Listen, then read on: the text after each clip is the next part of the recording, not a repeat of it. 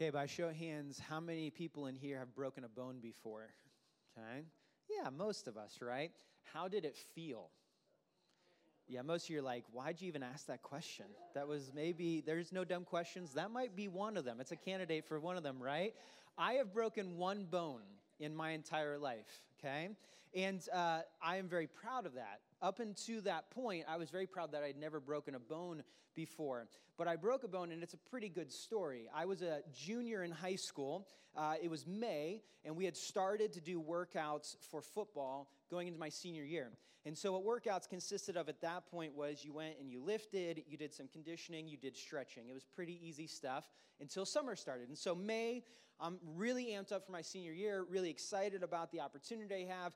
Really fun stuff is happening. And I go into, it's early May, I go into lifting right after school, right? You get changed, you go up, and it's max day. Max day, if you are not a lifter or you didn't play sports, was the day that you kind of calculated all of your lifts throughout the last weeks and months to get to a point where you knew the max weight you could lift one time. So max day was when everybody kind of walked around the weight room, kind of just flexing a little bit, right? They wanted to show off a little bit, right? And so I walked into that day. It's just a normal day. We're going to do max lifts, and it was leg day, right? And so leg day consisted of deadlifting, but it also consisted of squatting. And I was calculating my max for the day and getting to the point where I was about to lift. And we did something called box squats. And so we'd have a box underneath of us. I'm not really sure why, but we just did. And you kind of launch off of that to go up. And for some reason that day, I calculated that my max box squat was 450 pounds. Look at me. That's 3 times my weight, right? And for some reason, I don't know why I calculated that, but I did, okay? I was pretty confident. I knew that my legs were the strongest part of my body, okay?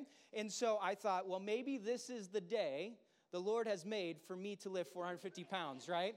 And so I went into it, and everybody gets amped up. The music's going. You kind of pound your head against the wall. You're like, let's go, let's go. And I get under it, and I pick it up. And I'll be honest with you, at that point, I knew it wasn't going to end well, right? I picked it up, and I took a step back. And as I took a step back, the bar started to slip off my shoulder. And that's a lot of weight to slide off of your shoulder. It started to slide off my shoulder, and it took my left wrist with it. And it basically just kind of like clean braked my wrist, right? And this is what I remember thinking to myself. First off, right, everything hit the ground, so everybody stops and looks. So you feel like a moron. You're like, gosh, I'm that guy today, right? And then I thought to myself, dang it, I done did that, right? I didn't complete the lift. And so I turned around, and I found the nearest bench that I could find, and I punched it with my other hands, right? And so, in a sense, I could have broken both my hands on the same day at the same time, right? I was just so mad. And at that point, the pain hadn't hit because the adrenaline's still going. I'm still trying to figure out what's happening, right? And I remember the coaches were like, hey, you probably should get that checked out. It's like a lot of weight that, landed on your wrist, right? And I'm like, I don't know. Like, it feels like okay. I guess, maybe I should go get it checked out. So they send me to the trainer who is at the baseball field. So I have to, walk over. My dad meets me there. And he's like, Joel, how bad is it? And I was like, it kind of hurts, He's like, kind of hurt. And they take you home, get a shower, and we could send you back to school next day. I'm like, it kind of hurts a little bit, right? And then we see the trainer, and she takes a look, and she's like, you have to go to the hospital, right now. That's not something that you can do, right? And all of a sudden, as we were driving to the hospital, the pain started to kick in, and it didn't feel great at all. And then all of a sudden, right, I get casted, and then they take the cast off 4 weeks later. And what is interesting about that is it still hurts for different reasons because it's not strong, right? Breaking something is an interesting process. Breaking something usually, and we'll get to this in a little bit, comes with negative connotations. And today, the prayer that we're going to walk through is a prayer that feels upside down. It feels intimidating. And yet I think it's a prayer that God wants us to run into for the sake of something he wants to do in our hearts. Because when we ask God to break our heart, we start to learn why Jesus was broken for us. And that's what we're going to look at today. Luke 11 is where we've been. We're in a series called Teach Us to Pray. It comes directly from the passage we're looking at in Luke 11. In Luke 11, we see Jesus, he is praying, and we see his disciples kind of approach him and say, what is this that you are doing? Teach us to pray like you do. And so throughout this series, I want to just challenge you to engage with 3 different things. The first thing is this. We have a series guide that we produce every single series. It's on the back wall. Grab one of those if you haven't. It's not too late. We'd love for you to grab one of those and go through it. We also have books back there that you can check out. The second thing is we have a prayer gathering that meets right before the service at 9 o'clock. That timing will shift when we go to 2 services, and we'll let you know what that looks like. But prayer gathering every Sunday morning, we'd love for you to be involved in that. And then lastly, like Paige said, next week we're having prayer and worship night. And our desire is to have a ton of fun out there. We're going to use that up, but we also want to pray over it and pray over our community as we walk into this next season as a campus, which will be really, really exciting. But we've been in this passage, Luke 11, verses 1 through 4 primarily, and this is what it says. This is Jesus interacting with his disciples. They just asked him, teach us to pray, Lord. Teach us to pray. Show us what you're doing. Show us how you do it. And this is what he says. When you pray, say, Father, hallowed be your name. Your kingdom come. Give us each day our daily bread. Forgive us our sins, for we also forgive everyone who sins against us. And lead us not into temptation. We are walking through 3 very distinct prayers that we see throughout this passage. Last week, we took a look at the prayer, search me. We said, search me, God. Know my heart. We looked at this passage, but we also looked at Psalm 139. And ultimately, inside of that prayer, we said this, the prayer of search me is asking God to see my sin that sits in my heart that I don't always see or recognize. It's asking God to find my fears that I don't always recognize and I don't always see or want to be seen, right? And then it's asking God not just to do those and leave it at that, but to lead me into life with him. The life everlasting is what the passage says. And so inside of that, right, we said, what would it look like for us to start praying, search me, God? Just taking a minute or 2 each day and saying, search me, reveal to me, show me, and allow me to walk into life with you more fully out of that. Today we're going to look at the prayer, break me, and next week we're going to look at the prayer, send me. And here's where I started last week. I did spiritual. That I think prayer actually is one of the most universally accepted spiritual practices, not just in Christianity, but amongst other religions, and even, I would say, unbelievers or the unreligious would even connect to that. It's the spiritual practice that Barna found to be the most connected to practice to experience God. People would say that. And yet, oftentimes, I wonder if it just is a ritual or it's just something we do. And we do it, and maybe it's common ground to do it, but inside of it, are we actually leaning into the power of God and leaning into the power of prayer through it? This is what we see inside of the book, Praying Like Monks, Living Like Fools. If you want to go to the next slide, Tyler Stanton says this, constantly overwhelmed lives should drive us to prayer at its purest and its rawest. But the tendency for many of us is to pray safe, calculated prayers that insulate us from both disappointment and freedom. This is where we started last week, because the 3 prayers we're looking at over the course of last week going into next week are not easy, simple, calculated prayers. They're very dangerous. They're very uncomfortable. They're very upside down to the nature of how maybe we would have a conversation with God or how we would pray or how we would think about prayer. Because oftentimes I typically think about prayer as a way to get what I want from the divine. So I pray in a way that really is calling a blessing on me instead of using prayer as a blessing to the one I'm talking to. What I think is fascinating about what Tyler Stanton says is calculated prayers insulate us from disappointment and freedom. Safe prayers insulate us from disappointment and freedom. And when I'm insulated from disappointments, I don't trust God as God. I trust myself as God.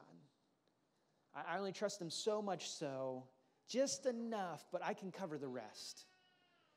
And when I insulate myself from freedom, I think that's an interesting one. So that maybe is a shocking one for him to say, but I think what he's saying there is, when I pray safe prayers, I don't love God as God. That I don't enjoy the freedom of being in relationship with God and the fruit that comes with that.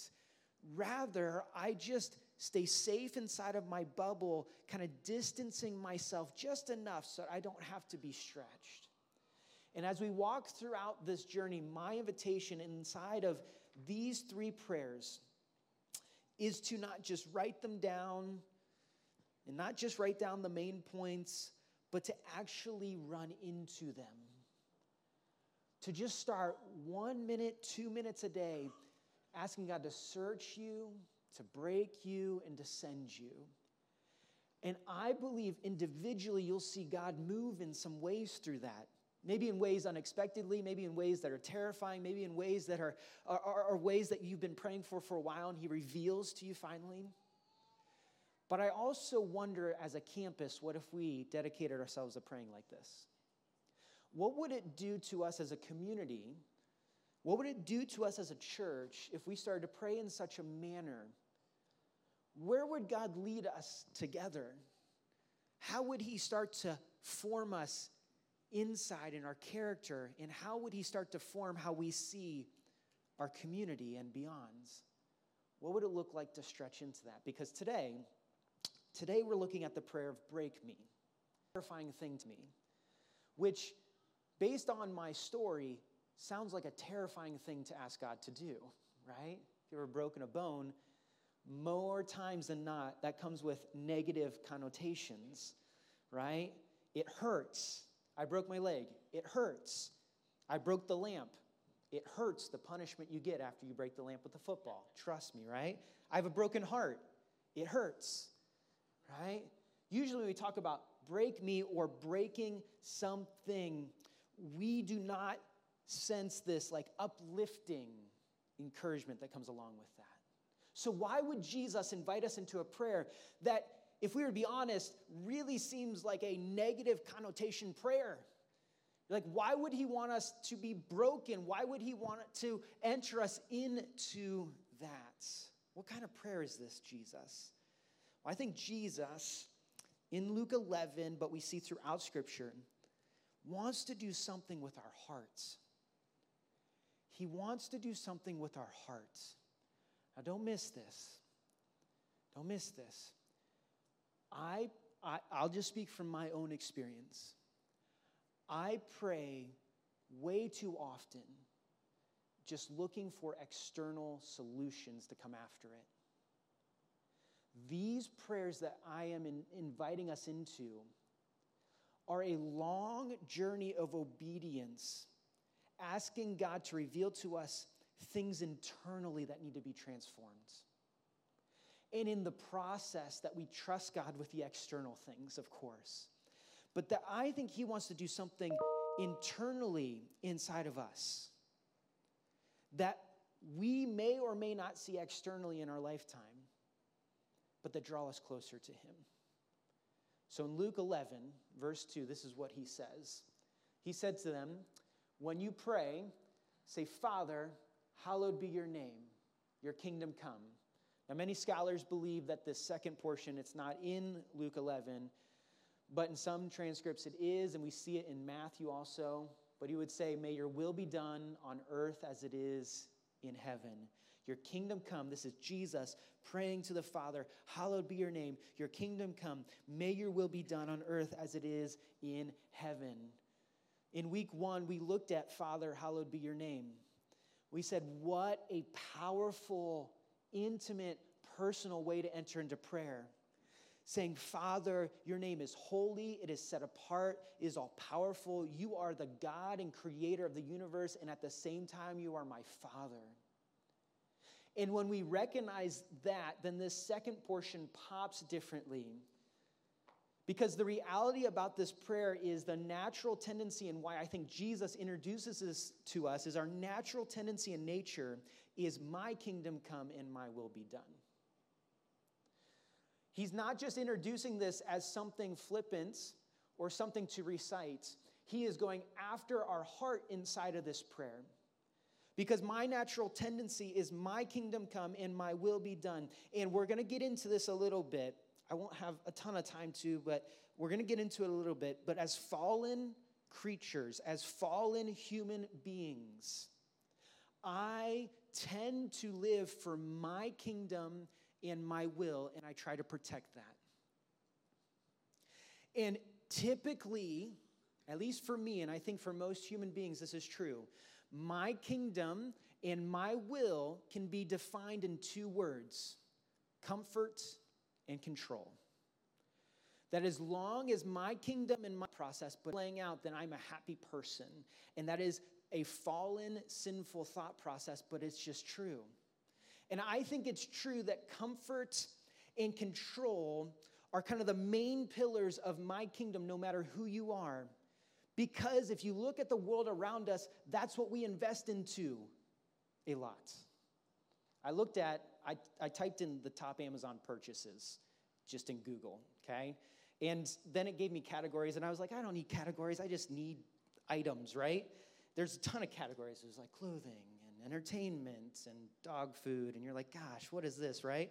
But some of the top Amazon purchases, like the top ones that I saw, consisted of AirPods, a back massager chair, a neck relaxer, a 24-karat gold eye mask, and a foot massager. Now, that's what I found. I don't know if any of you have those in your home. I am not dissing you if you do, okay? If you have a back massager chair and you don't want it, I will take it from you, okay?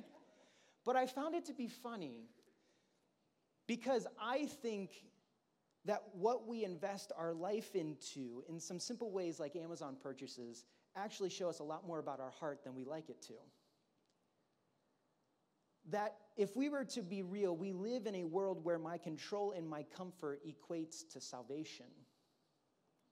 That as long as I'm comfortable, as long as I'm in control, then I am safe. And if I am safe, then I am secure and salvation has been achieved in a sense. And that is my kingdom and my will be done. But what if prayer reorients my heart and my desires in the process? There's nothing wrong with ordering a neck relaxer or eye mask. There's nothing wrong with that. But what if we dug deep, deep down and said, what is my heart actually leaning into? And I think this prayer does that. We live in a world, we live in a time, and we live as fallen human beings, no matter where you live across the world, where it is way easier to kind of funnel into what I want, than to be stretched into what God wants. There's a man by the name of Bob Pierce. He is the founder of Samaritan's Purse, and he prayed this and kind of quoted this statement as he went over and started helping people in foreign countries. He would say, break my heart for what breaks yours. He's talking to God there. Break my heart for what breaks yours. When Jesus invites us to pray, break me, what is he inviting my heart to do? What is he inviting my heart and my life to do in the process? There's three things. And then I want to just lead us into what it would look like to start praying, break me, Father. The first thing is this. The prayer of break me is asking God to break me of my kingdom. Break me of my kingdom. This is where that statement, your kingdom come, comes in. That I think he very intentionally places there because often our hearts are more set on and secure in our kingdom coming than his kingdom coming. And I think literally Jesus is inviting us to believe that his kingdom is better than my kingdom.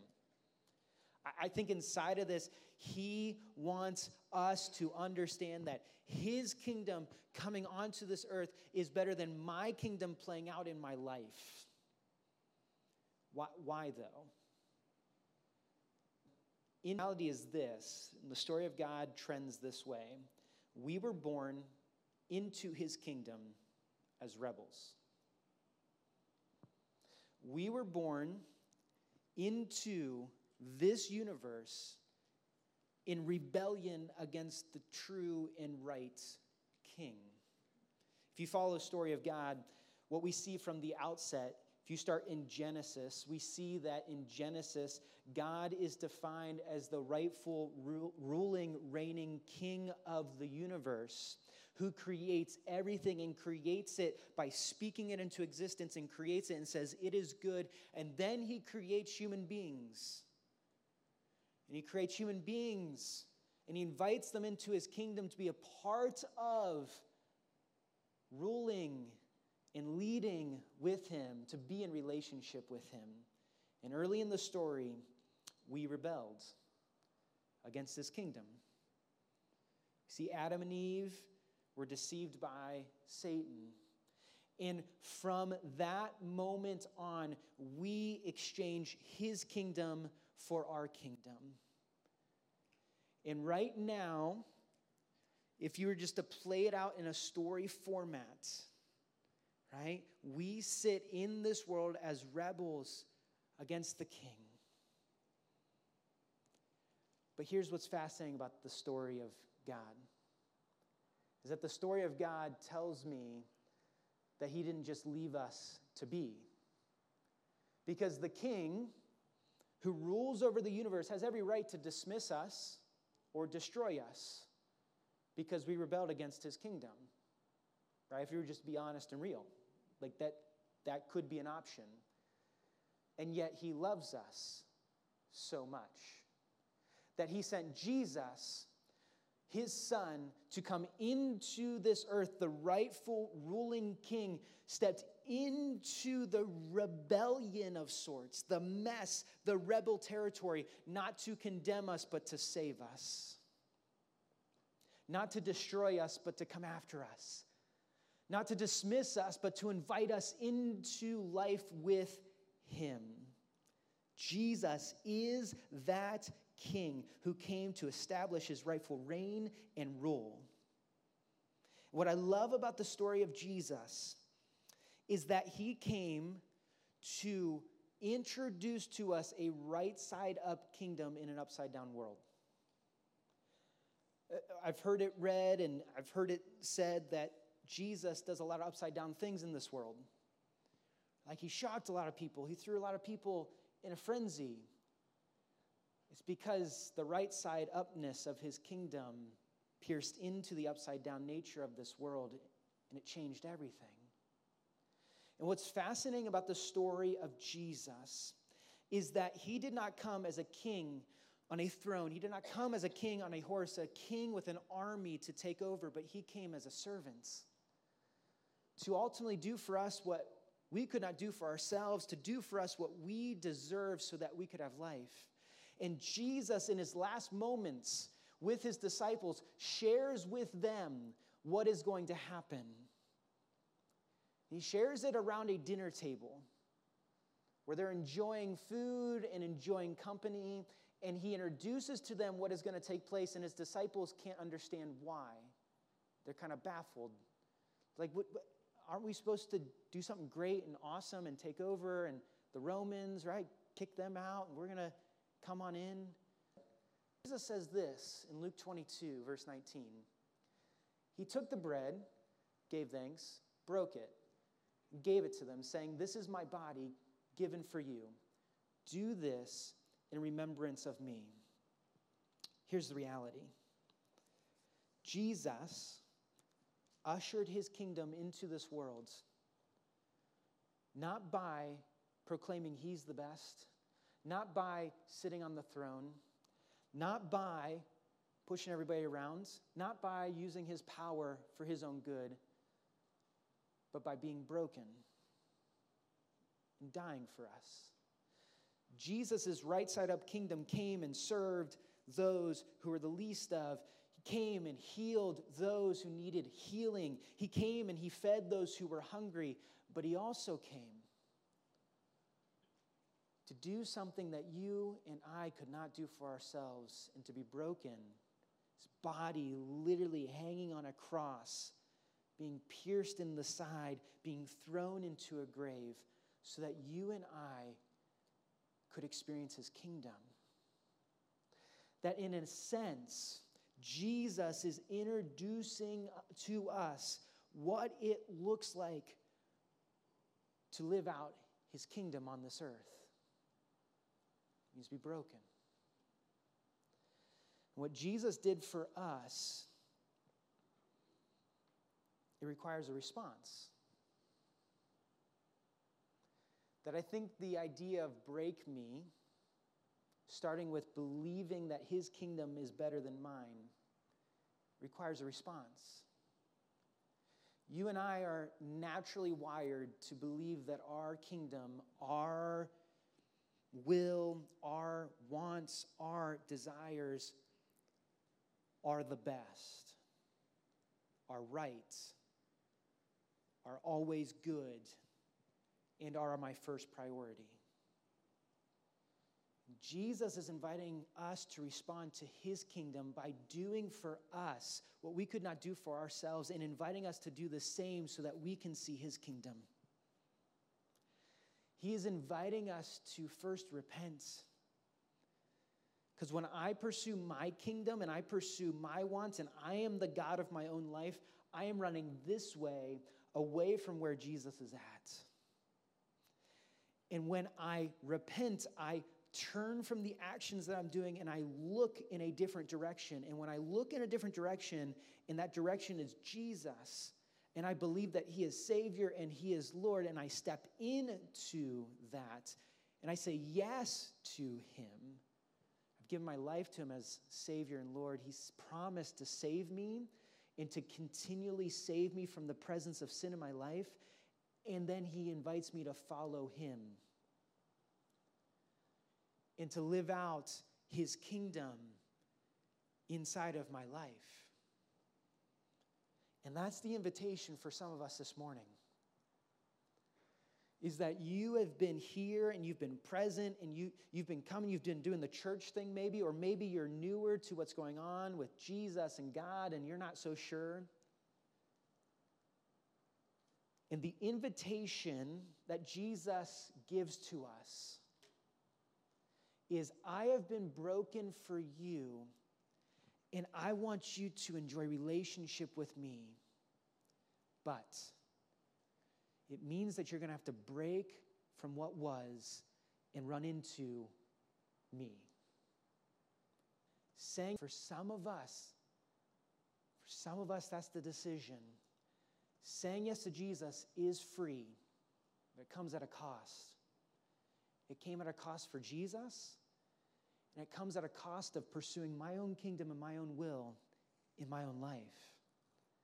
And for some of us, we recognize or need to start recognizing that Jesus' kingdom is better.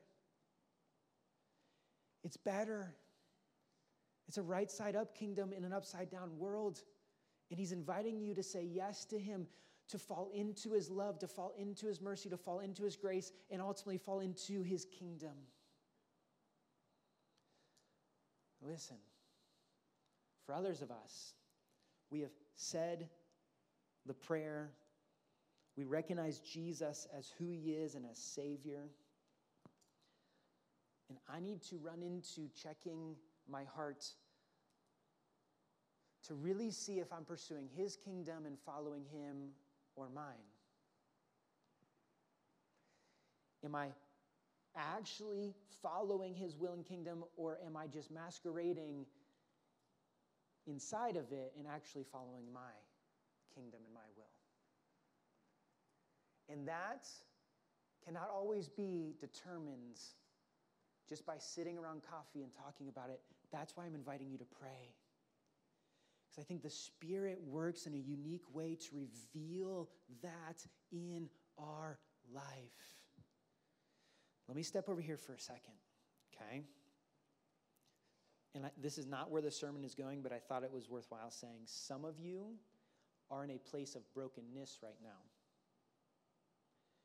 And that might be relationally, might be mentally, emotionally, spiritually. You're in a place of brokenness. You're hurting, you've been hurt, or maybe there's something being revealed in your life that just is painful. And here's what I want you to know, and what I think Jesus wants us to know, is that he can empathize and understand where you are at, because he's been broken too. That you are not alone in that. And yet he invites us to continue to pursue him inside of relationship. And so the question I would ask underneath of that is, am I asking God to break me of my kingdom for his? Am I asking God to break me of my kingdom for his?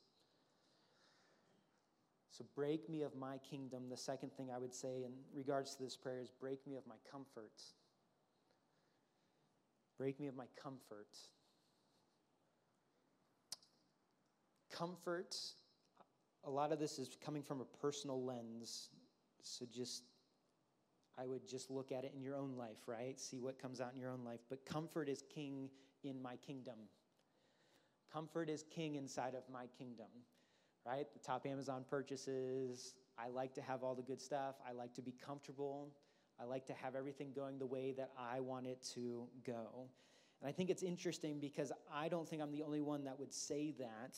But why? Why is comfort king inside of my kingdom? Well, our hearts long for it, I think. I think our hearts long for comfort. And I tend to pursue that in and of myself and in and of my own kingdom and my own will. And so my pursuit of it becomes selfish desires being fulfilled through it. We often chase comfort for my kingdom instead of running into the comfort of him and what he's promised us inside of his kingdom. Here's the reality. I don't know, how many of you ever heard of the Enneagram test? Anybody taken the Enneagram test? Most of you don't know the Enneagram test, so let me just explain in like 30 seconds flat, okay? Enneagram test is a personality test.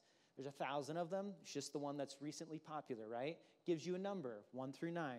You fit a number or majority of a number, and it kind of tells you who you are, what plays out inside of your life, all those things. And there's been a lot of really good spiritually driven books beside the Enneagram test. I took it. I had my staff take it. And I know you're not supposed to say this, but I am the worst personality of the bunch, okay? And everybody's like, no, that's not true. It's true, because they give you pictures with each number, and I won't tell you what personality I am, but my picture, everybody else's picture is like, they're like shooting for the stars, or they're like standing there real like stoic, or they're like drawing something, right? My picture is a guy going like this. And I'm like, yep, that's the worst one. That's like, he has no idea who he is and what he's doing right now, right? And so I am built naturally as a skeptic. I am built naturally, my weakness is anxiety. I'm built to kind of think twice about certain situations. I think twice about trusting someone, all of those things. Here's the reality. I think, yes, that's my personality, right? But I think as sinful, fallen human beings, there's something to providing our own comfort that is just so natural. Like and how my personality is, I'm like, I got to make sure everything is okay and everything's all right, and I got to make sure I double check it, right? Is the oven off kind of thing? Is that going to be there? Who's going to be at the pool? Like all that stuff to make sure that everything's going as planned. And if anything is thrown off, then my heart is broken. Because here's what I think often our hearts break for. Our hearts often are broken for when my kingdom doesn't come to fruition. My heart, it breaks, and I get sad and I get devastated when my comforts and my control don't go as plans.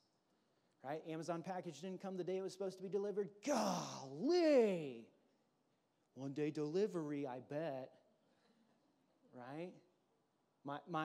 My team didn't win. Gosh.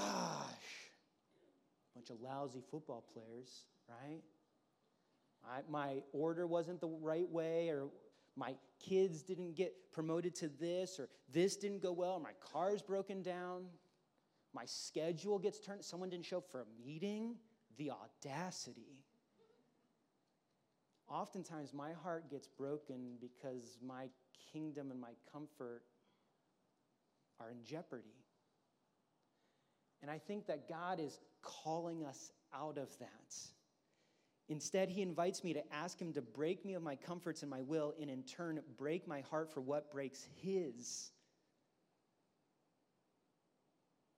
Break my heart for what breaks yours, God. And this is interesting because in that Last Supper scene, after Jesus tells them he's going to be broken for conversation, in essence, he's inviting them to do the same.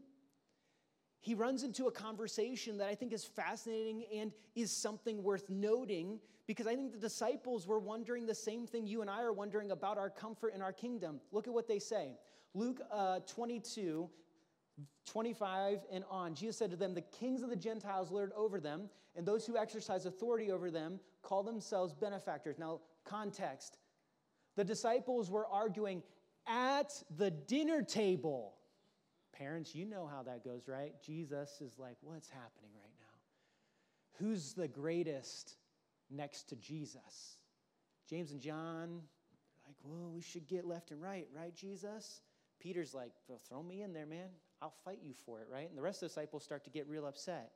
Then Jesus goes into this. Listen, I often fight for my kingdom, and when it doesn't play out, my heart gets broken. He says, but you are not to be like that. Not to be like those who lord it over others, who exercise authority and call themselves benefactors, play to their power. Instead, the greatest among you should be like the youngest, and the one who rules like the one who serves. For who is greater, the one who is at the table or the one who serves? Is it not the one who is at the table? But I am among you as one who serves. He continues, you are those who have stood by me in my trials, and I confer on you a kingdom, just as my Father conferred one on me, so that you may eat and drink at my table in my kingdom and sit on thrones, judging the 12 tribes of Israel. What he is saying here is this: you are fighting for your kingdom, and you're fighting for your comfort, and you're missing it. That's not what my kingdom is about. What I love about Jesus is this, is he doesn't just smack him on the hand and then move on, but he says, you're missing what's better. I love you too much to leave you where you're at, but you need to understand my kingdom is about serving and loving and generosity and sacrifice and surrender, and it's about running into people that you wouldn't normally run into, because I've run into your life in a way that you could not even imagine or understand. And what he says at the end is this. He says, you embrace my kingdom, and there is something waiting for you inside of that. He promises the disciples that they're going to sit in 12 seats judging the 12 tribes of Israel, that they're going to have some sort of role inside of the heavenly realms. You and I may not sit in those seats, but he's promising us something better inside of his kingdom than ours. He says, don't just waste your life on cheap comforts. Run into my kingdom for the sake of what I've done in your life, but also for the sake of what I'm doing continually.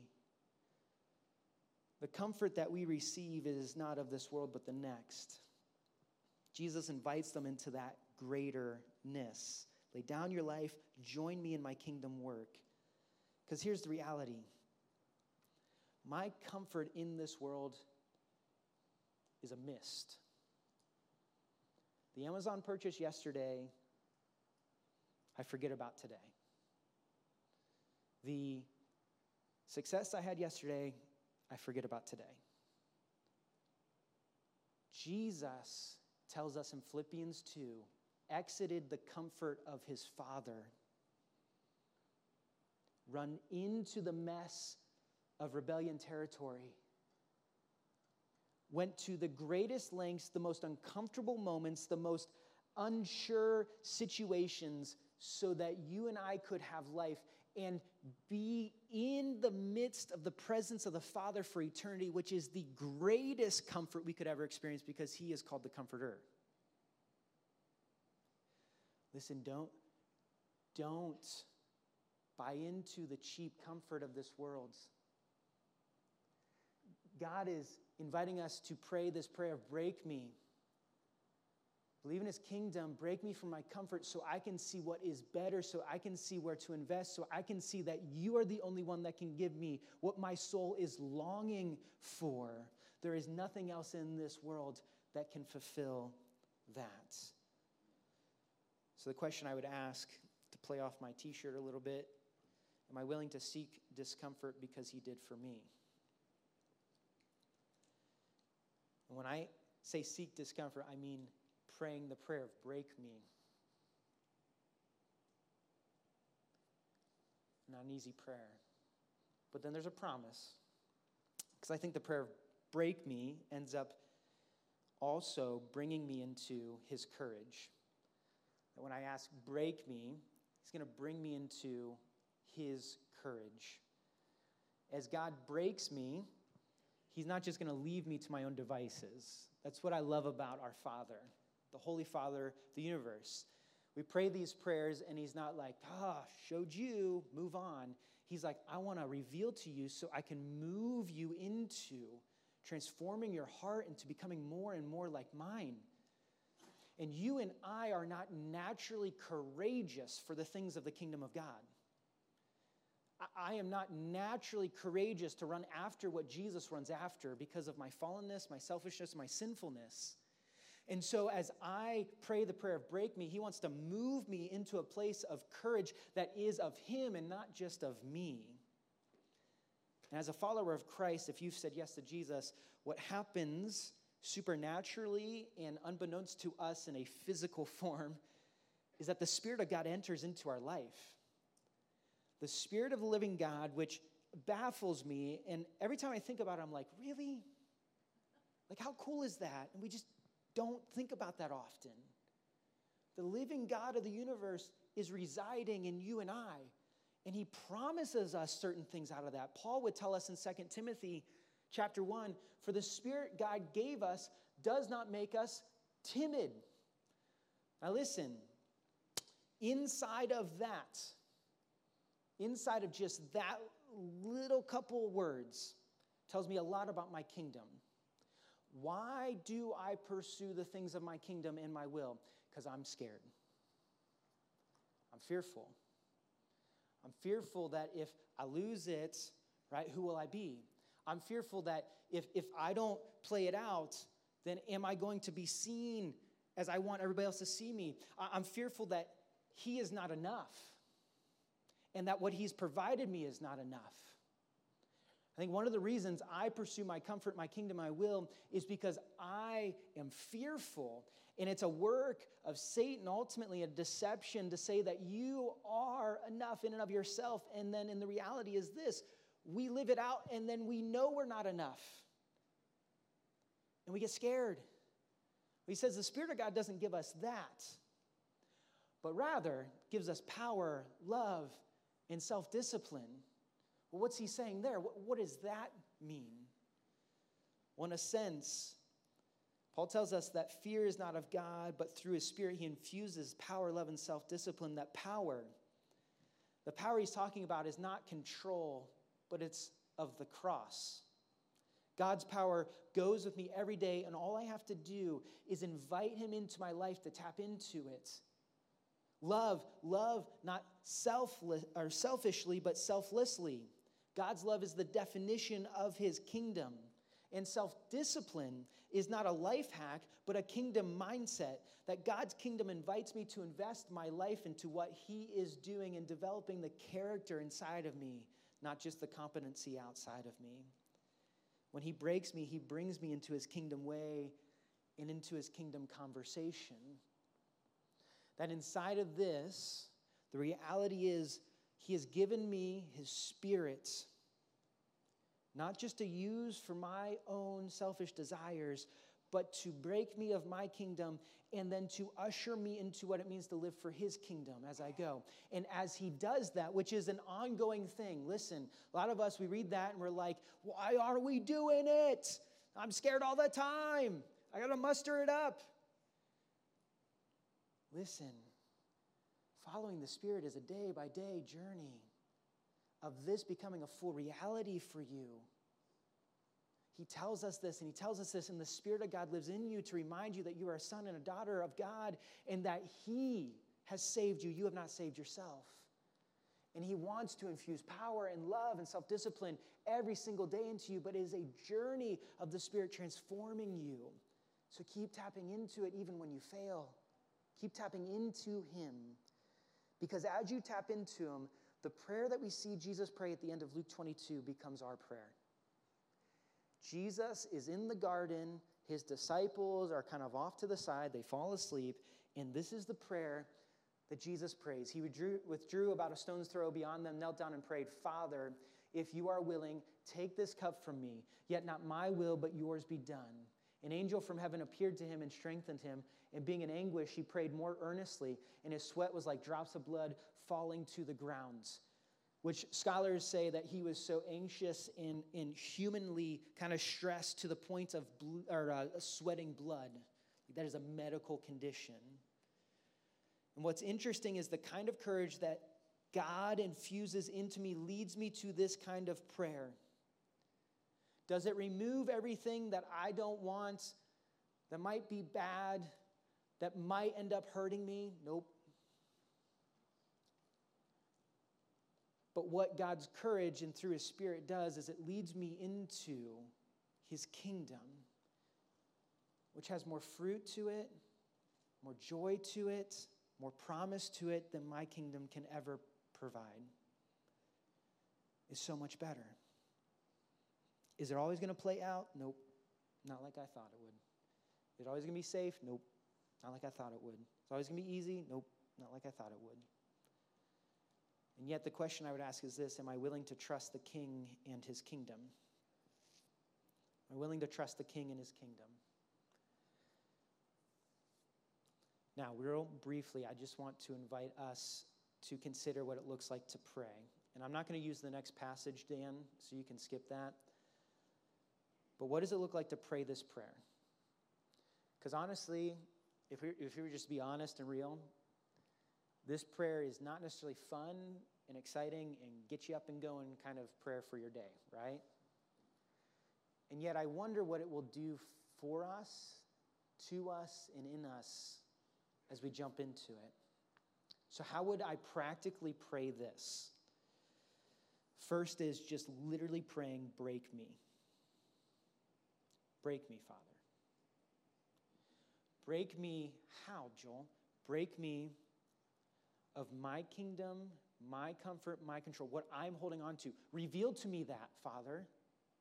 Reveal to me where I am trying to do it in and of myself. I am living for myself and not for you. But also, Father, would you break me as I walk day to day? To not just reveal to me, but would you break my heart for what breaks yours? Break me of my kingdom, break me of my comfort, and lead me into that. Dietrich Bonhoeffer would say this: when Christ calls a man, he bids him come and die. It's like, oh, thanks a lot, Bonhoeffer. You read Jesus. We were going to look at a passage, Mark 8. He says, deny yourself, pick up your cross, follow me. Oh, goody, right? Because there's something inside of us that has to die for the sake of his kingdom coming alive in us. There's something that I typically hold on to that distances me from playing out his kingdom. So when Jesus invites us to follow him, even if you've been following Jesus for a really long time, you will die learning things and being driven into new things. He might reveal something to you, and he says, now put it to death and follow me. Break me is a dangerous prayer. It'll force you out of what you're comfortable with, out of what you're used to. The second part of the prayer is I would pray, slow me. S-L-O-W, slow me. The busier I am, the less my heart breaks. The busier I am, the less my heart breaks. It is really easy for me and my wife to talk and her to update me on other people's life stuff, and it might be falling apart, it might be hard, and for me to just kind of gloss over. I got that meeting tomorrow, and I got to do this tonight, and the kids are just running around crazy. The busier I am, my heart breaks the less. This is what John Mark Comer would say, hurry and love are incompatible. The more you're hurried, the less you'll love. The more we're busier, the less our hearts will break for what breaks his. My heart will break because my stuff didn't play out the way I wanted it to. It won't break for what his kingdom breaks for. So God, slow us down enough to see people and understand what is happening. Slow me down, not just to see people, but slow me down in moments that I don't typically slow down or I didn't expect to slow down, to usher in a kingdom moment for the sake of you. Then lastly is call me. Call me. Next week, we're going to spend time on the prayer, send me. So I'm not going to spend a lot of time here. But as I ask God to break me and to slow me, I need to lean into asking him to call me into his kingdom work. Because Jesus calls us to die to something and then to follow into something. And each and every one of you, if you've said yes to Jesus, have been invited into his kingdom work. For some of us, it is dying to something so that we can see what he's calling me into for the sake of his kingdom.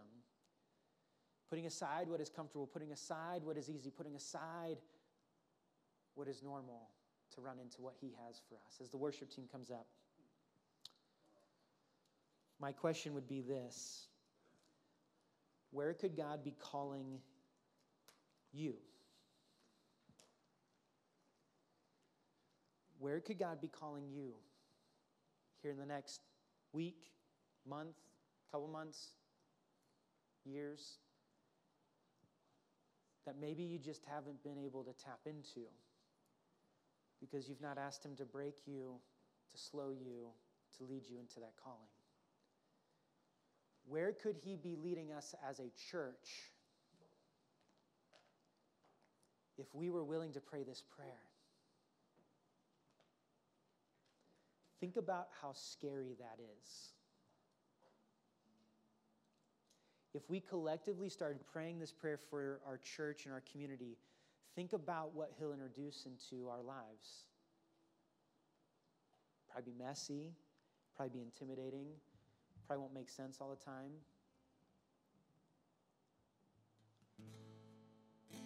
But when you think about the 16,000 lives inside of just our community, the 65 to 70% of people that are broken because they don't have the life of Jesus in them, then our comfort and our ease and our control becomes silly.